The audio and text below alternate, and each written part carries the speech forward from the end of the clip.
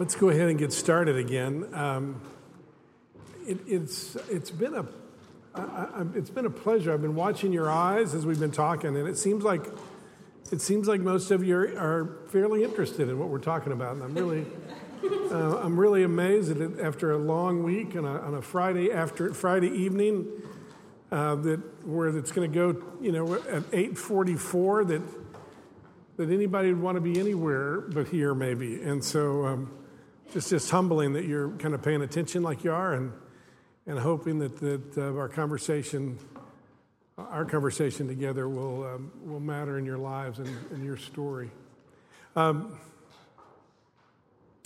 We talked about a high purpose person or a high purpose story. Have you ever watched a movie and at the end of the movie you thought, "What a waste of my time"? I mean, what was the purpose of that movie? What was that about? We watched the other night. We watched, and it's.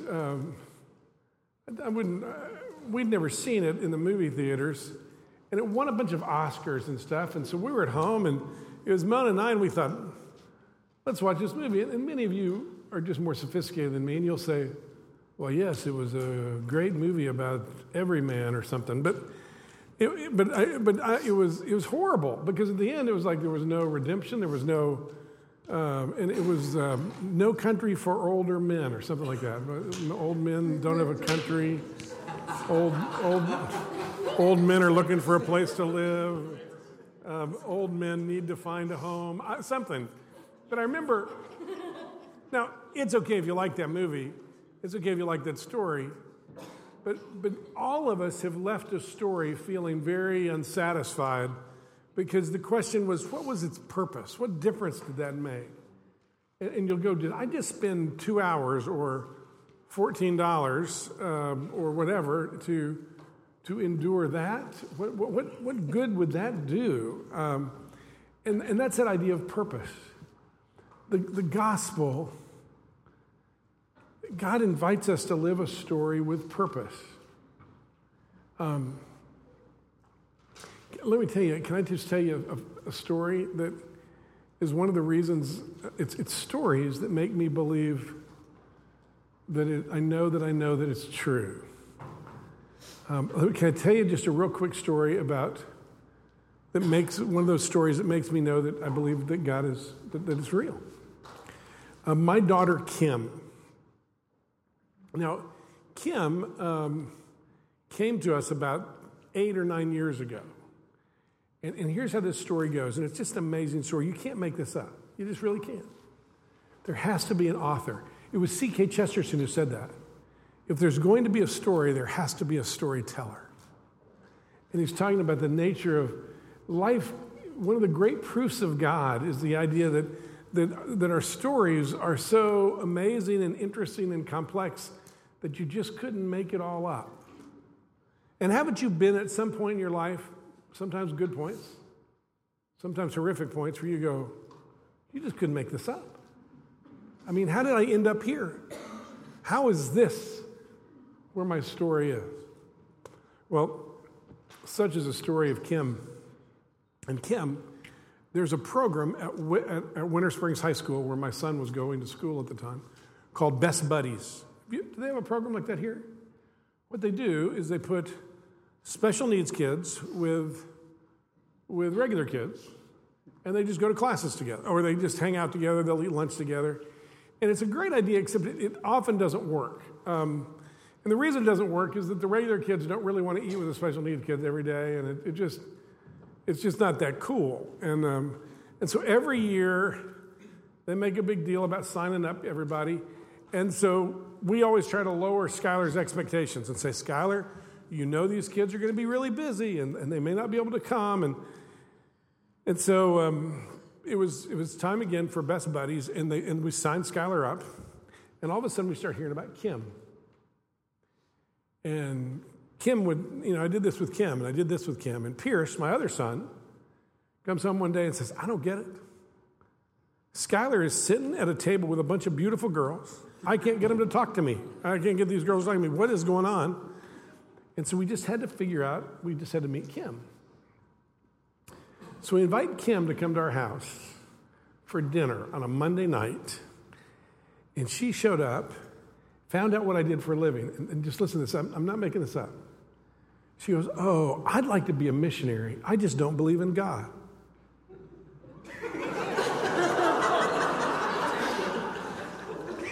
And I said, "Well, that sounds kind of like a tourist." And she said,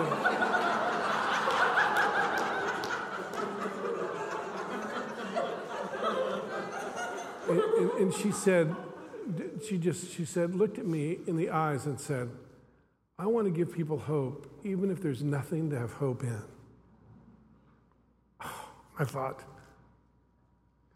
there's a story that I need to know that would make her care about a special needs kid. Say she wanted to help other people, though she doesn't think that's a story for her. And I think I said something like, "Well, what if there is something to have hope in?" And she goes, "Oh, I don't know. I just don't believe that."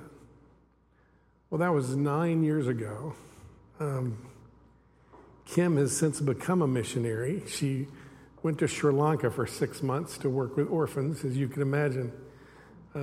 She loves Jesus. Graduated from UF last May. And is getting married in December. And she would tell you that Skylar Cofield led her to Jesus. And it's like, only a God, somebody had to tell that story. Somebody had to write that story. That somehow randomly, she would be paired with Skylar. That was just, and the person that was supposed to be with Skylar was absent that day. And so they just kind of put her with us. It was almost a year before we realized that she'd been abandoned by her mother, and she and her brother were living with an elderly lady he was a waiter at Carrabba's. He's a little bit older than her, and they were just living on their own as a 10th grader.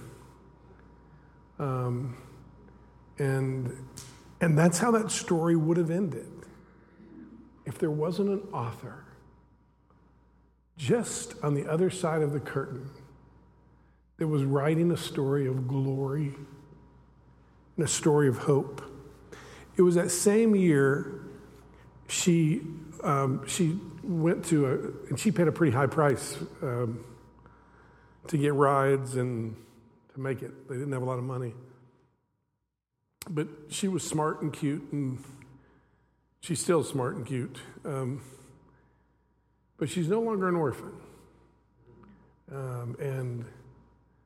Her guidance counselor told her she snuck in to get into AP classes, and she wasn't supposed to be there.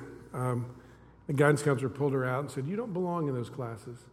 If you work real hard, maybe you could be an assistant manager at Burger King." And if any of you work at Burger King, that's great. I'm not at all putting that down as a job. I'm just saying that God was writing a very different story for her.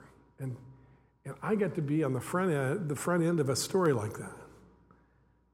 And when you get a front row seat of a story like that, you go, "Oh, he really is writing a good story. He is writing a redemptive story." You need to be careful where you stop the story. Because if you stop a story too early, almost all stories are tragedies. You've got to be careful where you stop the story. If you stop the story before the resurrection, you have a tragic story. If you stopped Kim's story, a 9th grade, 10th grade girl by herself, that's a tragedy. You got to be careful where you stop the story. What happens to a lot of us is we stop the story, we stop believing, we stop hoping, and we quit. We quit hoping or believing that the story could have a different ending because we stopped the story too early. And just be aware of that. Every story stopped early is a tragedy. I think one of the reasons God hates divorce, I'm sure there's lots of reasons, but I think one of the reasons he hates divorce is because the stories quit being told about the family. They don't talk about, kids don't talk about how mom and dad met anymore. There's not stories about first Christmases, and they just quit telling the stories. And there's something sad about stories that don't get told. Something sad about stories that never get finished. Be aware as we talk about stories this week, and you can't really understand a story going forward. You can't connect the dots going forward. It was Kierkegaard who said that we live life forward, but we understand it looking back. And and the idea that it's hard to sometimes understand or to see what God is doing unless you look back. And so much, a very minor theme throughout all of Scripture is the idea of remember, remember, remember. Because when you're in the middle of it, when you're in the middle of the story, when you're in the middle of the tragedy, when you're in the middle of the brokenness, it's easy to forget his faithfulness in the past. That's one of the admonitions in Scripture, is to remember. Remember, because you can only connect the dots when you look back. You can't connect the dots looking forward. Does that make sense? So, high purpose. You want to tell a story that is high purpose. You know, the reason that I got really upset once with my son Pierce, because he wanted to hang out with some people that weren't Christians. And we were doing our family, and he was wanting to hang out with some people that were kind of living a real different life, and he seemed pretty enamored by their family, and I got pretty upset with him, and Mona pulled me aside and said, "Don't you see? Their family's telling a better story. They've got a place at the beach. They're enjoying each other. Even though they're not Christians, they're connecting really well. And here Pierce would be with his special needs brother that he's kind of tired of sometimes, and you always asking how he feels."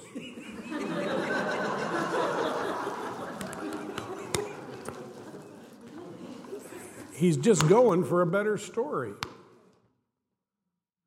And I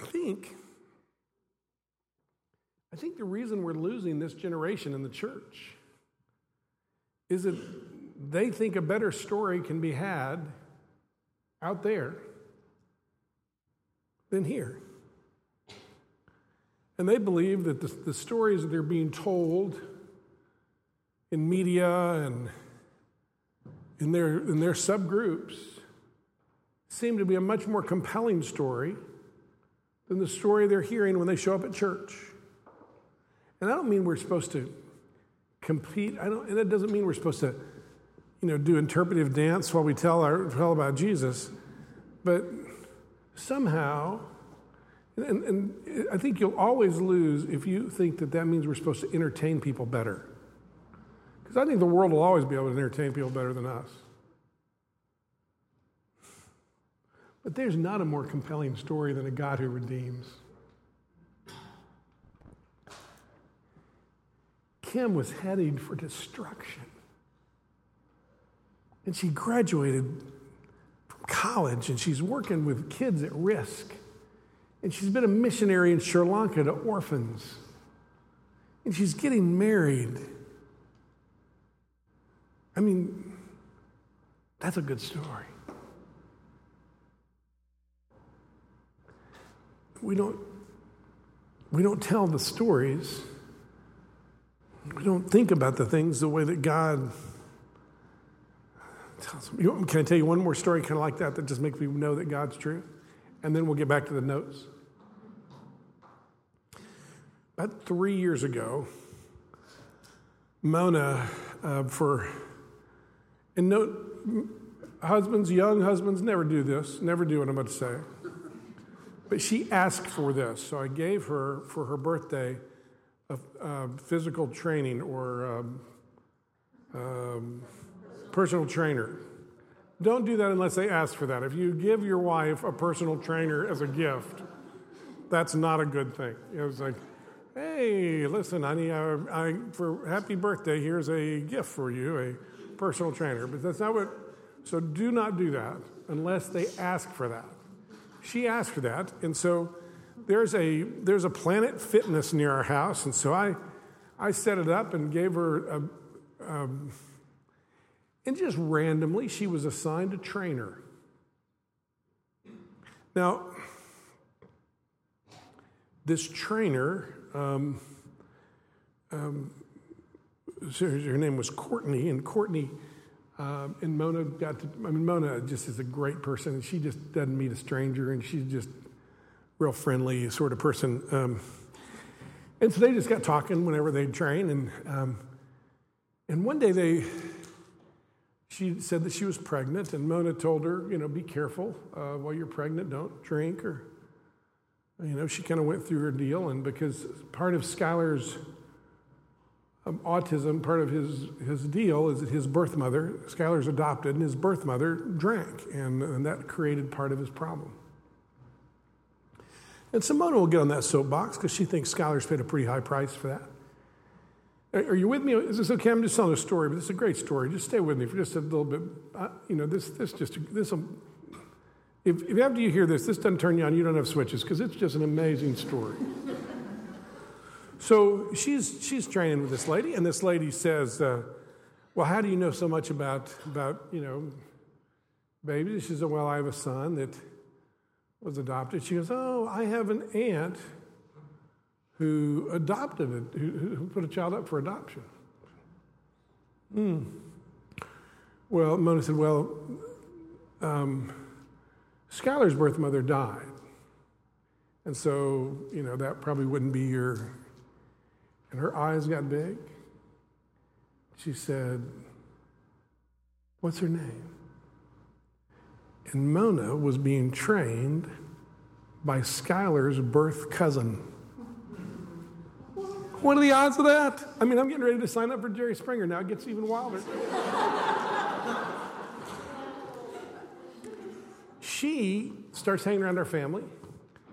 And not because of anything I do, I guarantee you that, but mostly just because of Mona decided, and she recommitted her life, started going to church, and talked about marriage with her boyfriend that she was pregnant with, and decided, there was this great redemption going on in her life. And so one day, this is a wild story, you won't believe it, but just hang on. So she's back at the gym working, and she's changing. Because instead of kind of being this party animal, she's now pregnant, and she's talking about Jesus, and so the other trainers are going, what's going on? And so Courtney starts telling this other trainer the story. She says, well, I met this person, and they were, it's kind of crazy, but their son is my cousin. Because my aunt who passed away put her child up for adoption, and that was, and this guy that she's known for years says to her, I've never told anybody, but I'm adopted. I said, well, that's really interesting. Who was your birth mother? Now, they'd known each other for years. They'd worked at this gym together. I'm not making this up. It's Skylar's brother. The aunt put 2 kids up for adoption and did them secretly, but the sons that she put up for adoption all knew the name of their birth mother because they were given a letter. But everything else was closed. And so all of a sudden,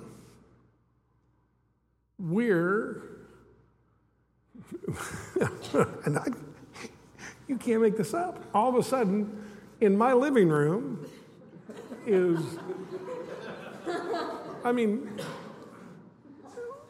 is Skylar's birth cousin and brother, who didn't know he had a brother, and she didn't know that she had two cousins. And and this guy has kind of come in and out of our lives, but the other day I wrote him and said, I just said to him, I won't say his name, but I said, listen, I don't think it was an accident that we met. And I do think God put you in our lives for a reason. I'm not sure why, but don't run from us. Because he's kind of been, it's been kind of weird for him. I mean, you can imagine, that's kind of a weird thing. I mean, that's not like, that's a story and he wrote back and said, yeah, I need to figure all this out. So we're in the middle of this wild story and now, I mean, I'm a professor at a seminary and I don't change anybody's life. My son, who's autistic, who's forever 7 years old, is the best evangelist I know and probably the best theologian around, and it's just an amazing deal. You see, I think when we get to heaven, one of the many things that will blow us away is the way that God told our stories and wove our lives together like a tapestry. The fact that all of you are in this room and we serve a sovereign God and nobody's here by accident, wow. What a woven tapestry that is. What a God we serve that would weave together a story that would put all of us in this room at this time. And I think when we get to heaven, one of the many things that will just absolutely blow us out of the tub, I mean, it'll just say, oh my goodness. I mean, it'll be when the tapestry will be turned back and you'll see just the amazing craftsmanship of a great author that will have woven our stories in such a way that he did. And I just think one thing you want to do is you want to start developing a curiosity to begin to see that story unfolding now. And so part of the reality of remember is to look back so that you have some sense of the way that God is weaving his story in your life. Does that make sense? So let's, I left out that a good story in terms of setting would have high fun. Let me talk about that for just a minute, and then I'll, two kind of announcement sort of things. If any of you have any questions, if you say, what about this? Or what about this? Or had somebody ask me a question during the break that was, I'm struggling a little bit with feeling dead on the inside. I'm being faithful, I'm doing what I'm supposed to do, but I'm feeling dead on the inside. And you could tell he was feeling a lot of shame for that, like, that he wanted to kind of beat himself up for that. And I said, why don't you, instead of feeling shame for that, why don't you read that? What do you think God might be doing? Because remember, God made us to be more passionate than dutiful. I mean, we're made in his image, a passionate God.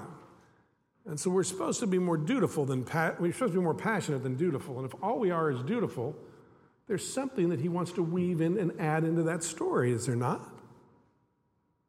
And so it's such a good question. I just thought it was just a great question. And I thought, boy, I think we could all learn from a question like that. And so if you have a question, if you wanted what year was the War of 1812? I mean, it could be a simple question. Or it could be a question about story. Just write it down, and you can just set it up here, and we'll kind of start our sessions. Each time we kind of start our sessions, we'll just do a little bit of question and answer, and we'll kind of just touch base about things, because I'm hoping that things will be stirred up a little bit as we think through these things. It will engender questions. And if we spend the whole weekend with just me talking, I'll enjoy that, but you won't. And so I really want it to be kind of more than that. So if you have a question, just jot it down. Don't have to put your name on it. You don't have to put a $5 bill in it or anything. Just put it and set it here, and we'll just chat about your question. Does that make sense? All right. So let's talk about the fourth thing that I suggested that should be in a good story, we said that a good story should be high warmth, should be low conflict or not high conflict. It should be high purpose. And the last would be that it would be high fun. And I just want to, one of the criticisms that a lot of people have about us as Christians is that we're not fun. Now, I don't mean that we need to pretend to be fun. I think sometimes we do that by like having our own Halloween that's not near as interesting as everybody else's Halloween. Where we go, it's Reformation Day, we're going to all dress like reformers. And, and your 10-year-old kid goes, all my friends are dressing like Star Wars characters and getting candy, and I'm getting Bible verses and dressed like Luther. So I don't mean, when I say high fun, I don't mean some sort of Christian ghetto fun that is just not really fun. But I mean, please hear this. Please hear this. I'm not trying to be offensive. We're the only people who can laugh, who can belly laugh, because we know how the story ends.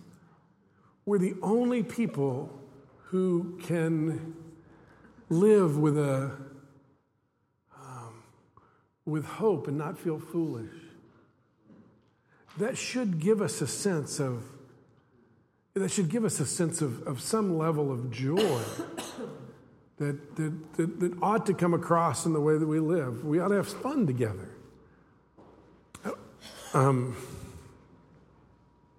When I first saw this research and I brought it home to Mona and I said, how are we doing? And that's one of the questions I'm going to ask you in just a few minutes. I'm going to give you some homework tonight.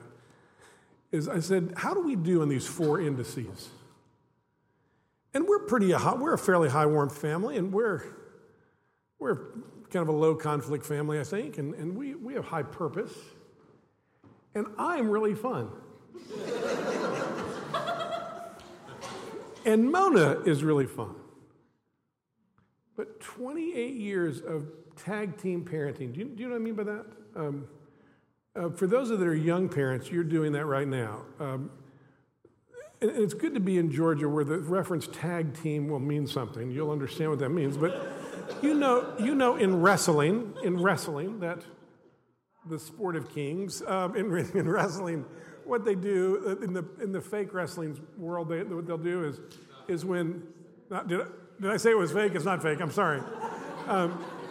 What they do is like, somebody's getting the stew beat out of them, and they're just like, and it looks like they're going to lose the match, and they're kind of hanging over there, and the other guy is, his partner, and all they have to do is touch, and once they touch, the other guy jumps in and beats the tar out of the other guy, and so they're just doing this, and then the referee looks the other way, and then they hit him, and so he jumps in, and then they tag team, and the other one leaves and rests, and then they beat up the deal. Well, tag team parenting takes place when kids are young. What happens is one parent has been with the kid most of the day. The kids, plural or singular, it doesn't matter. They will take you to their capacity. And then in comes the other parent. I mean, and there's this look. There's this look that can only be described as desperation on steroids, and it's like, please, if you have any dignity left in you, you will come and take this child from me, and you will rescue me from the days of poop and spit up and usually whoever the other parent is, often the husband will see that and go, this is serious. My marriage is hanging in the balance in this very moment. And they rush over and they grab the kid and they say, well, I got it, here we go. And then they run off and it's tag team parenting. And you do that for a couple of years, and that's really kind of cool. But we've been doing that for 28 years.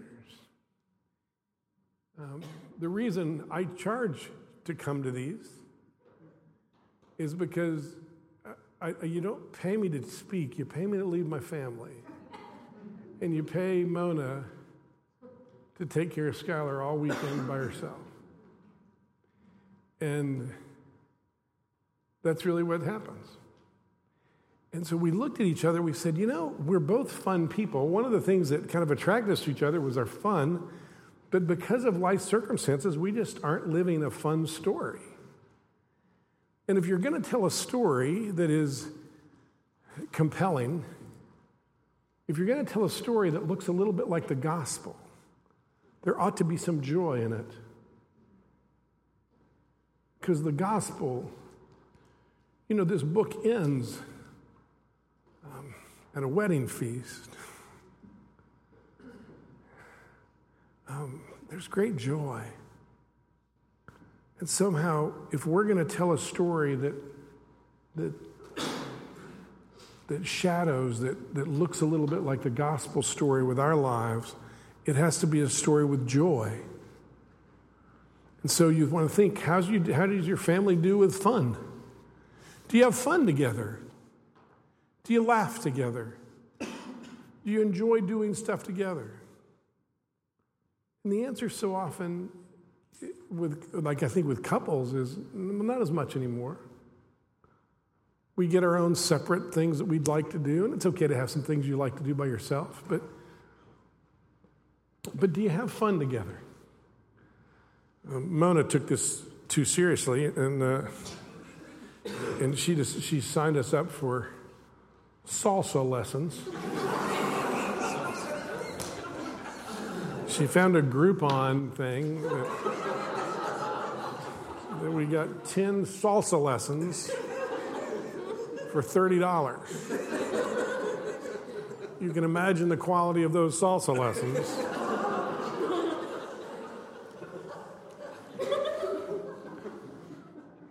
And I said, great idea, Mona, let's go. Now, the difference is Mona's a good dancer.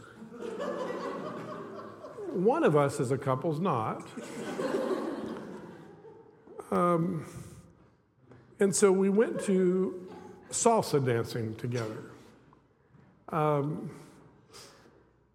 It was so bad. Do you remember when you were in the 8th grade and you had to read out loud, and what you would do is you would count the paragraphs or the sentences, and then you'd practice your sentence so that you would, when it got to your turn, you'd be able to read it? Well, this was group salsa dancing. And so they would move the partners. And I'm standing there, and I saw a woman counting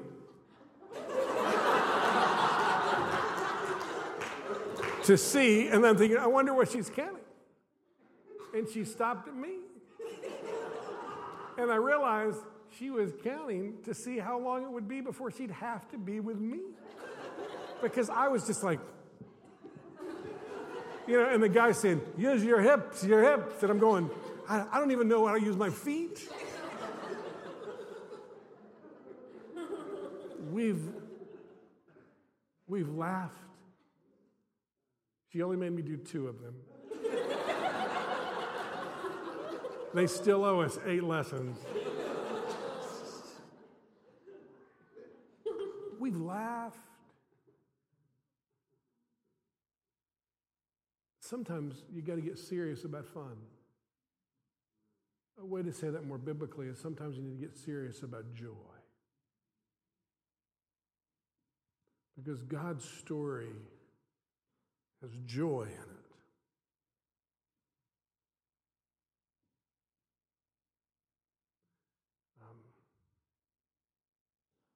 We even take the joy out of,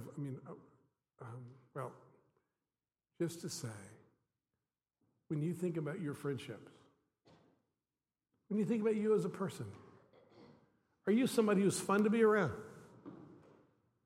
You don't have to fake something. You don't have to go read a joke book. But are you enjoyable? And if you're not, figure out why you're not. Because it's hard to tell a compelling story with your life if nobody wants to sit with you. It's hard to tell a compelling story in your life if everybody knows you as the person who's against everything. Don't be that person. If you want to have good relationships, we've got to quit being so reactive. Relationally, if you want to do better in relationships, there's a couple of skills you've got to develop, and one is low reactivity. There's a reason that you don't see porcupines huddled together on Disney movies. Because porcupines are highly reactive animals. And so they don't huddle together. Don't be a highly reactive animal. I mean, just don't be that person. And don't hide behind, well, somebody's got to tell the people the truth. Well, maybe it doesn't need to be you. And maybe if you weren't so obnoxious, people would listen to you telling the truth. And so one of the skills you want to develop in your story is a relational skill set that allows you to connect to people. And so you want to have low reactivity. You also need to have the ability to risk for the sake of growth.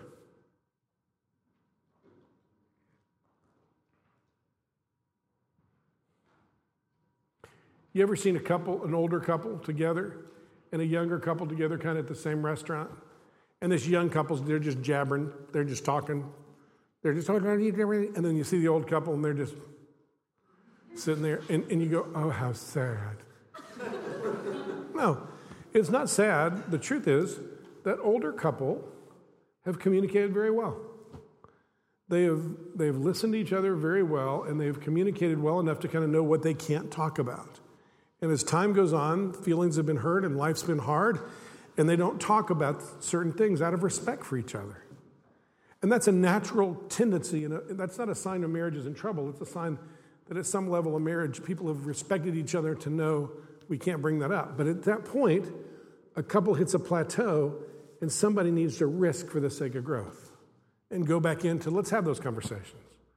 Yeah, we couldn't talk about money a few years ago. We can now. We've grown. And we don't talk about sexuality, but we can now. We've grown. And so you've got to be willing to risk for the sake of growth. Third thing real quick about just what you want to develop to have good relationships. Not only do you want to be low reactivity, you want to be able to risk for the sake of growth. You need to understand that your emotions are your responsibility, not somebody else's.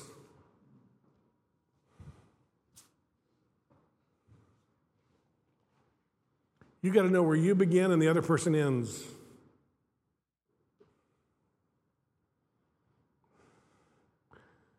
You've got to be able to become close to somebody and not lose yourself in the process.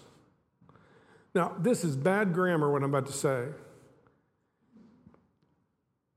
But it's decent theology. In the Trinity, which is the picture of relationship, Jesus does not lose his Jesusness as he is one with the Father and the Spirit. And the Father doesn't lose his distinctive fatherness as he is one with the Son and the Spirit. That's a picture for you and I created in his image. Healthy people become close to another and they don't lose their own individual sense in the process of that. The two become one, and as the two become one and become healthy, that doesn't mean that they become a blob. It means they become more uniquely who they were created and connected.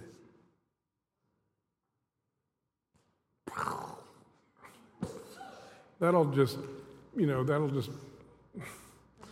kind of blow up our thinking a little bit. But if you're going to become, what happens to many of us is we don't do well with relationships because we lose our individuality when we come close to somebody. We don't know how to be ourselves when we're connecting to somebody else.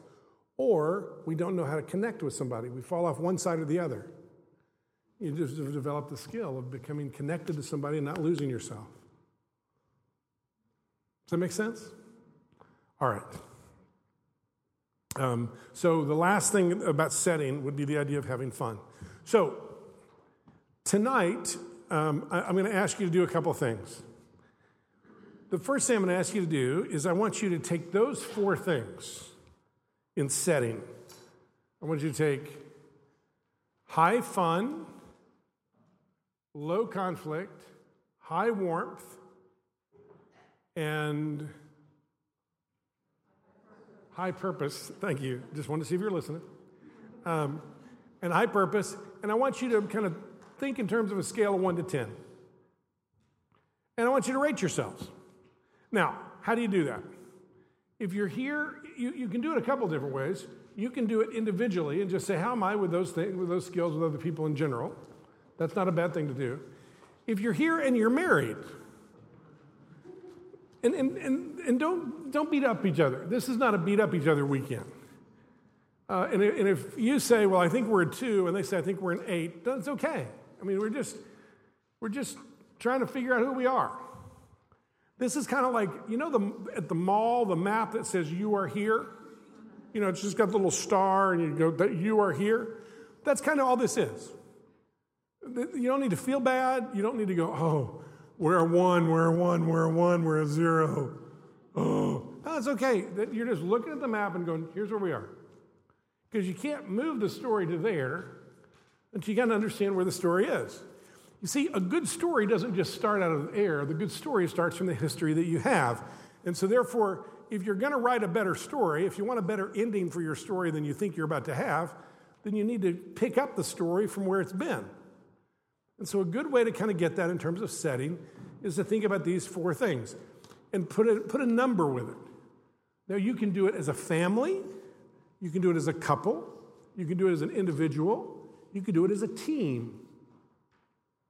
But I want you to at least get a sense of how you do in these areas. My guess is if you do it as a couple and you're a low warmth, low fun couple, you're probably a low warmth, low fun family, and you're probably a low warmth, low fun person in other places, because we tend to recreate our story everywhere we go. I'll have people say, well, the only person I do this with is when I'm here with the kids, and I go, well, rarely is that true. The reason counseling works when it does is because the way the person is out there, they eventually are in the counseling room. And so if they're obnoxious and egotistical out there, they'll be that way in the counseling room. You say, well, the other day I was talking to a man and I watched he and his wife fight. They were doing marriage counseling, and I was just seeing him by himself. And I said, you know what you've done? You've recreated with me the very thing you have with your wife. Because I want to kick you in the shin right now. And he looked at me and I said, no, I think you need to own the fact that the way you act, the way you push people away, makes people either want to give up with you or kick you in the shin. And since I don't want to give up on you because I think you're a good man, I want to kick you in the shin. And you know what? That's the same thing you did with your wife. Now, I think it's time for us to change that. Now, what happened? Who he was out there is who he was in here. And my guess is you can do this individually, as a couple, as a family, and as a work group. And for the most part, the numbers might change a little bit. You might be a 6 here and a 5 there, but I'll bet you there's going to be the same tendency in most of those places. But at least if you're married, do it with your wife or husband. And so tonight, first bit of homework, there's a second piece of homework coming. Just like a professor, come to a thing. It's 10, we're going to get out of here at midnight. No, we're not. We're going to get out of here in just a little bit. And he gives us homework to do. But the first thing I want you to do is just kind of get a you are here moment with. Now, if you're here by yourself and you're single and you go, yeah, it's just like the church forgetting the singles. They don't care about us. It's okay. Just talk to your friend and say, hey, here's how I think I do with this. It's okay. And remember, the issue here is not beating each other up. We're just not interested in that. So if you say, I think we're low conflict, and your friend says, you're high conflict, just listen to him. Say, and instead of defending yourself, be curious. Why would somebody who cares about you see you so differently? Maybe you could learn from them. They may be wrong, but at least they may be right. And so the first bit of homework is for you to take those 4 indices of setting that we talked about, of kind of telling a good story. And in our good stories, a good movie, a good story, a story of redemption, and ultimately God's story is going to be a story that has high warmth, resolving conflict or productive conflict. We'll talk about conflict tomorrow more fully. High fun and high purpose. Does that make sense? All right. There's one other thing I'd like you to do for tonight. Is I'd like you to, what we're going to do tomorrow is we're going to do a storyboard. Now, all that is when people in Hollywood and when they write movies, in Georgia is the third leading place to do movies now in the country. I guess you all know that, I guess. When they do movies, they do storyboards. And all a storyboard is it kind of says, let's put the plot in it. Let's put the high points and the low points of the story. Let's kind of put the story out, and let's kind of get a broad storyboard, an idea, the arc of the story. And we could do that with the Bible. We could do this big arc of this Bible that begins with creation, and then there's fall, and then there's the living in the fall, and then there's the redemption of Christ, and then there's the knowing and meeting Christ, and then there's the denouement. We can talk about that redemptive history of the Bible. But we're going to do a storyboard of our own lives. And so what you need to do tonight is you need to come up with high points and low points of your life. Now, if you're 20 years old, or around, if you're under 20 or around 20, you want to come up with maybe 5 to 7 high points and 5 to 7 low points. And by the way, let's just assume that meeting Jesus is everybody's high point. And let's assume giving birth to your children is everybody's high point, or at least having children, maybe not giving birth to them would be the high point. That would be the low point. And let's try to avoid what I would call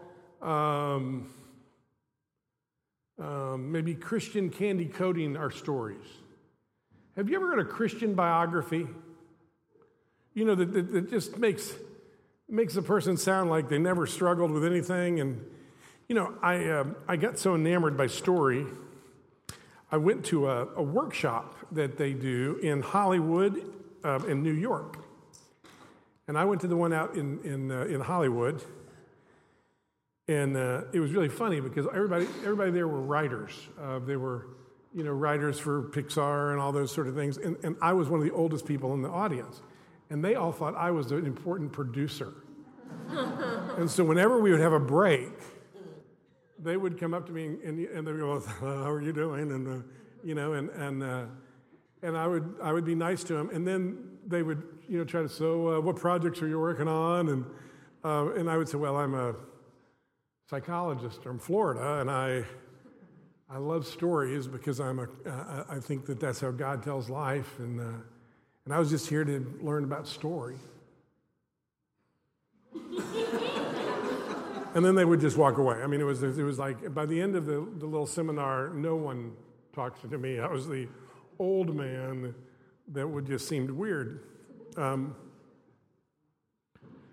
It was fascinating to hear a secular person who studied story their whole life talk about narrative. And here's what he said. Somebody asked him about Christian movies. And you know what he said?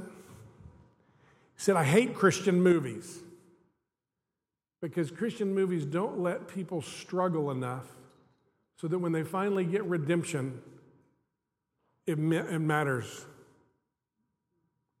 And I thought, first of all, it was good to hear a secular person use the word redemption. I thought, that's our word. That's what we know about.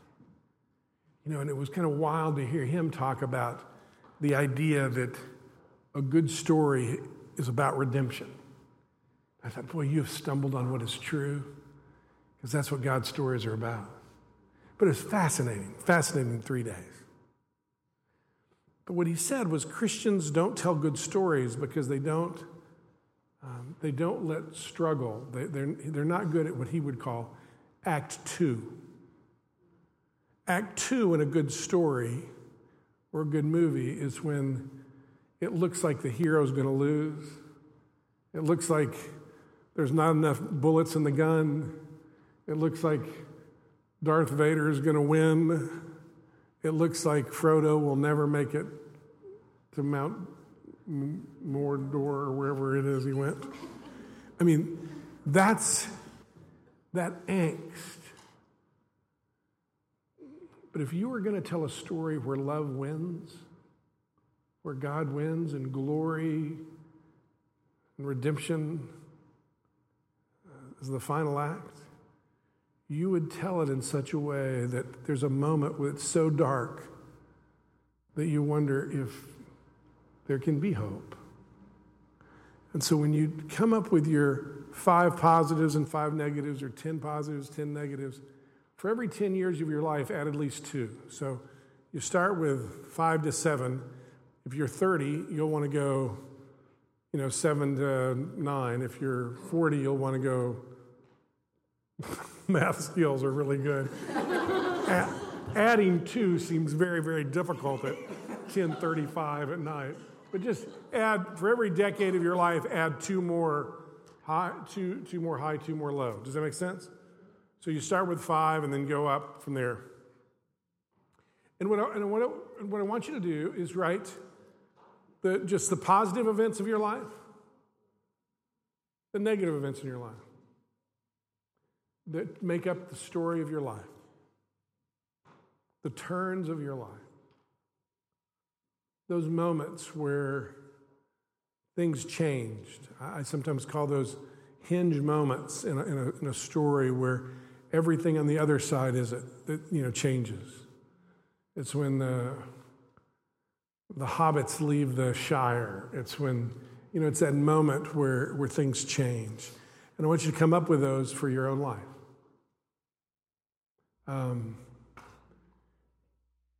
And I'd like you to spend a little bit of time thinking about that. We're going to go about 10 more minutes, so we'll get out of here about 15 minutes early, so you can get home by 10 and take a few minutes and really think about this story that God's writing with your life.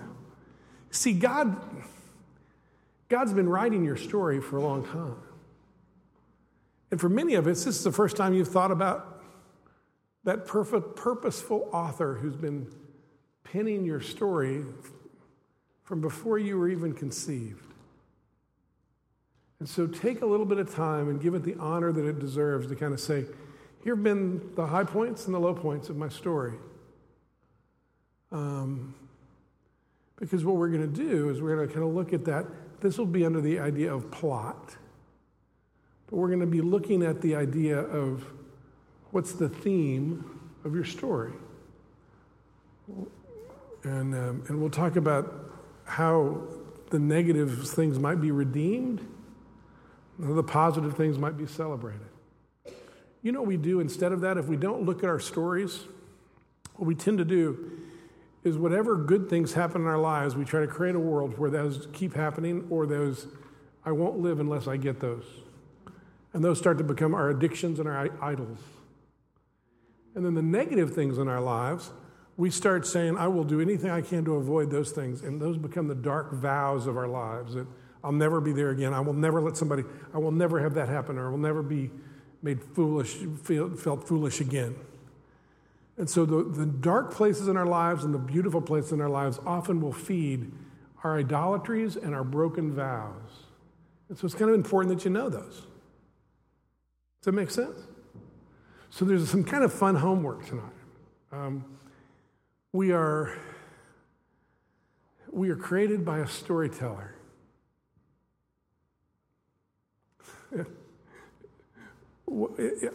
I believe it was C.K. Chesterton who said that we know God loves us because he loves stories. We were created by a storyteller who's telling his great story of glory, and he created you to be a part of that story. So tonight, your job is to get reconnected with his grand narrative. And so, real simple.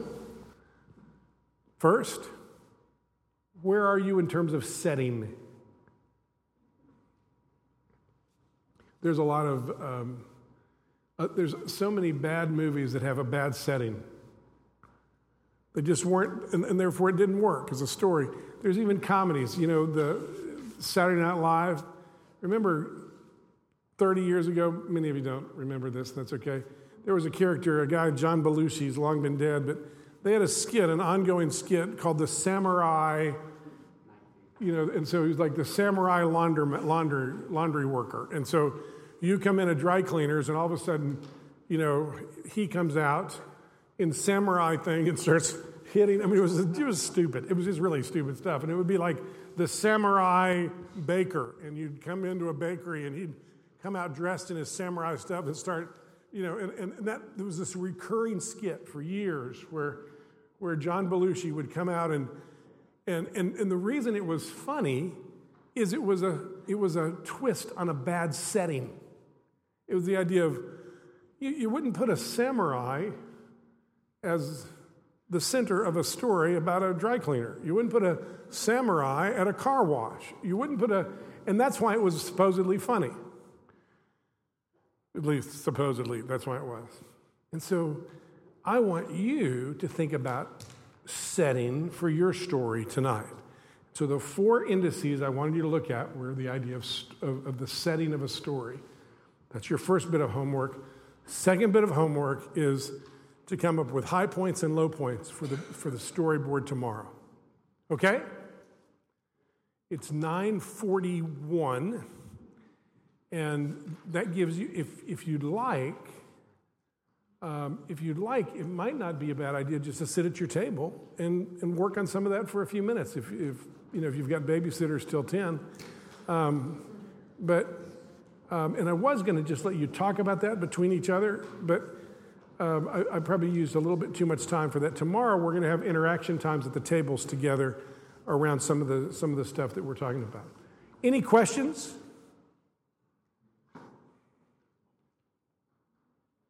If you have any questions about stuff, you can put it there and we'll look at those tomorrow.